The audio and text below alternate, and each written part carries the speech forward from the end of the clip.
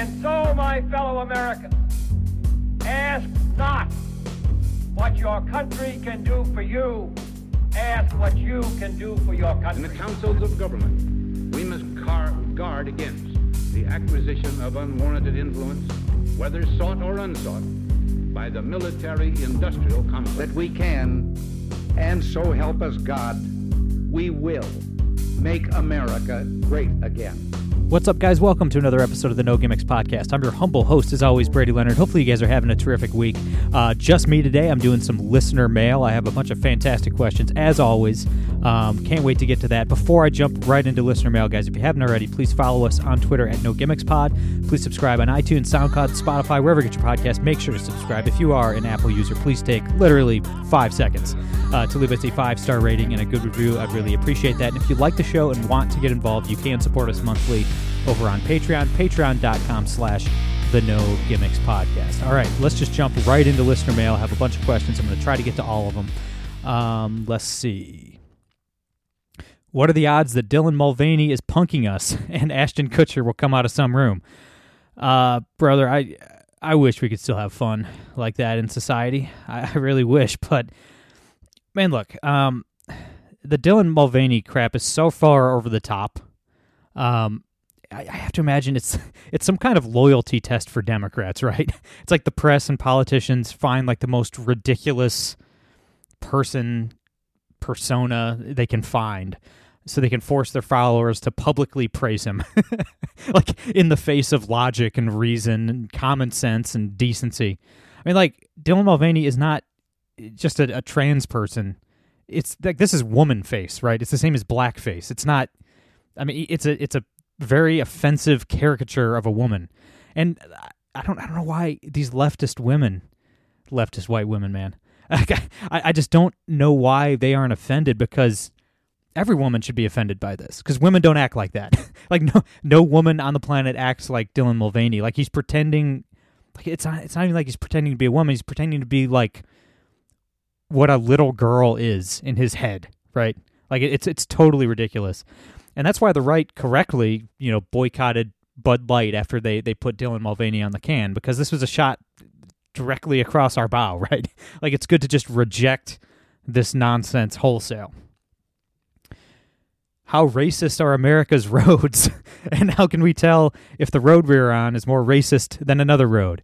For those of you who missed it, Pete Buttigieg, the most incompetent cabinet member in the history of the country, said that black people die in car accidents because roads are racist. The way roads are constructed are racist, or some such nonsense. Look, man, I can't imagine this super lame propaganda is working on even the most Democrat of Democrats at this point. I mean, like, nobody believes that 2 + 2 = racist. Like, nobody believes that roads are, like, come on, man. It's just, I don't know, like, these people for so long, for a decade now at this point, they're so accustomed to using race as just a get-out-of-jail-free card. I mean, like, Pete Buttigieg has been an absolute disaster, from all these trains derailing everywhere, the airline strikes and cancellations. It's like, who knew that you could actually be this bad at the job of transportation secretary, but he figured it out. But it's like, what a lame, like, come on, man. Like, nobody's buying it. I can't imagine that corporate journalists and Democrats are buying it at this point. Let's see. Have you heard of the band Future Islands? No, I've not. I'll check them out, though. I've got a question for you. Have you heard of the band Blindside? I've been listening to a ton of Blindside this week. One of my favorite bands, always have been. Great stuff. I just wanted to hit you guys with a band you might not have heard of, since you hit me with a band I haven't heard of. Check out Blindside. The pride of Stockholm, Sweden. Really good dudes, too. Hung out with them at the Prophet Bar in Dallas, Texas one time. I will say, man, Swedish is the angriest sounding language I've ever heard. Like, it's like worse than German, worse than Russian.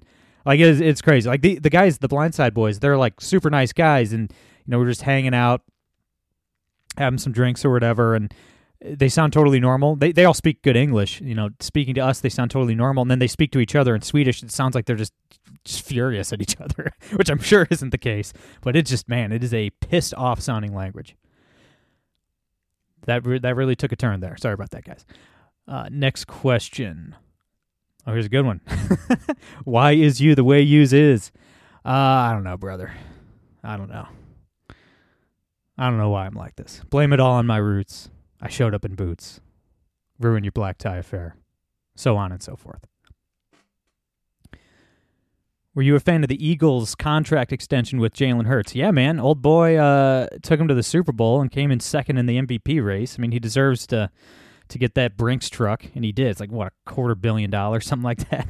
But yeah, man, I mean, Hurts seems like a good dude, too. Like, I'm not an Eagles fan, but, you know, he's an easy guy to root for. Seems like a good guy. An absolute monster for fantasy. I forget who in our league had him last year, but an absolute monster, man. I just can't.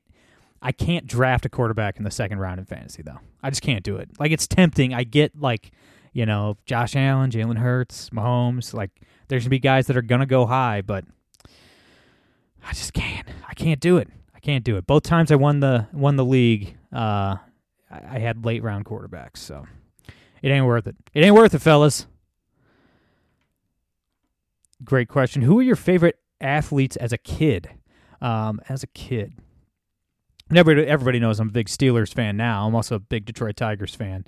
Don't really have a basketball team anymore. I was a Cavs guy, and then LeBron left and went to the Lakers, and I've always hated the Lakers, so I couldn't do it. But when I was a kid, my favorite team in general was the Atlanta Braves, and I played baseball. I was obsessed with baseball. And the Braves were our team because we only got like 10, 11 channels. We had like the most basic of basic cable on our little, 17-inch TV or whatever it was. And one of the stations we got was TBS.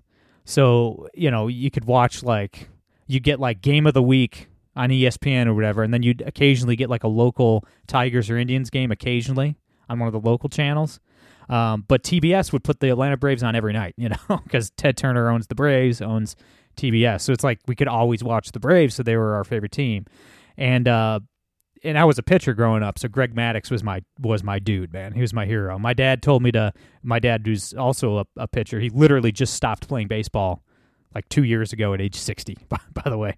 But my dad told me to watch every pitch Greg Maddux threw because he was like the near perfect right-handed pitcher. My dad was correct. He certainly was. So he was my guy. And then I also loved the Utah Jazz. They were good in the late 90s. Back when I was playing basketball, I was a little white kid, little white point guard. So John Stockton gave hope to little white guys like me. And I was, for some reason or another, I have no idea why, but when I was a little kid, I was a fan of the Jacksonville Jaguars. So I loved Mark Brunell back in the day too. I don't know how that happened, but yeah, those were my dudes: Stockton, Maddux, Brunell. Give me your best underground / unsuspecting candidate for the next general election. I just can't. It's gonna we're gonna have these oddball candidates again. I just can't envision a world where there's a major curveball in 2024. I mean, the stage seems set. Anything can happen, man. Obviously Trump in 2016 is the big example. Anything can happen, but I just don't see it. It's either going to be Trump or DeSantis on the right and Biden or Harris on the left. I know Gavin Newsom wants to run, but, it's going to be Biden. If Biden either, God forbid, dies or is completely incapacitated to the point where they just can't hide it anymore, it's got to be Kamala. It's got to be Kamala because she's black, there's just too many race-obsessed journalists out there to allow a white person to step in for Biden if he's out of the game. And honestly, I've been thinking about this lately, actually. When we do get our next oddball candidate, it's going to be from the right again. It's going to be a Republican again because Democrats just fall in line, man. They just fall in. It's just, AOC and Rashida Tlaib campaign for Joe Biden, right? It's, they do whatever the party, they might complain a little bit, but Bernie Sanders fell in line. They all fall in line. They all do. I don't think a Donald Trump of the left can exist because Democrats are just so loyal to the party in a way that Republicans never have been and never will be, right? I just don't think, I just don't see it. There could be a guy, and, people talk about, Michelle Obama or Oprah or somebody like that. run. I mean, they're both black women, so they immediately get a ton of support. But I just don't, they both have pretty great lives of luxury and great wealth. Why would they want to like jump into the furnace of a presidential election? I don't know. I don't see what either of them would have to gain for something like that. Like you could see, like, I don't know, like somebody like Jon Stewart, like, hey, Zelensky over in Ukraine, he was a comedian and now he's president, maybe somebody like that. But like even a guy like that is so loyal to the party that it's like, I don't know, I just don't see it. So I think it would be from the right. I don't know who that person is, like it's not going to be one of Trump's kids, like they're not running. It's not going to be somebody like that. I don't know. I just don't think it's happening in 2024. I don't think it's happening this time around. And I'd have to put more thought into who I think could, because I think it would be on the right. Like who the next like out of left field candidate who could actually win would be. I'm not quite sure. Yeah, I don't know. I mean, like an author like J.D. Vance won a Senate race. He could serve a term or two and then run for president, something. But he'll have all this experience in the Senate. He wouldn't necessarily be an quote unquote outside candidate by the time he runs. So all that to say, I don't know. I don't know, guys.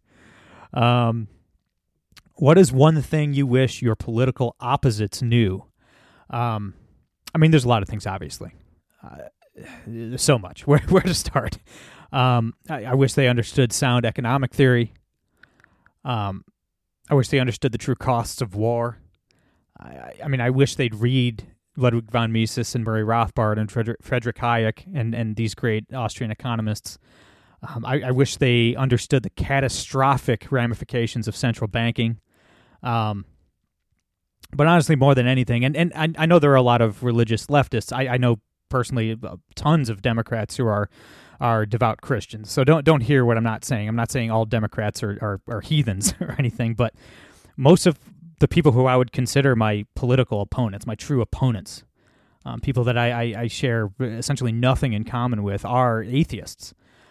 Whether it's the obsession with transgender ideology or just their worship of government, the desire to be ruled by government, it comes from a lack of faith in God.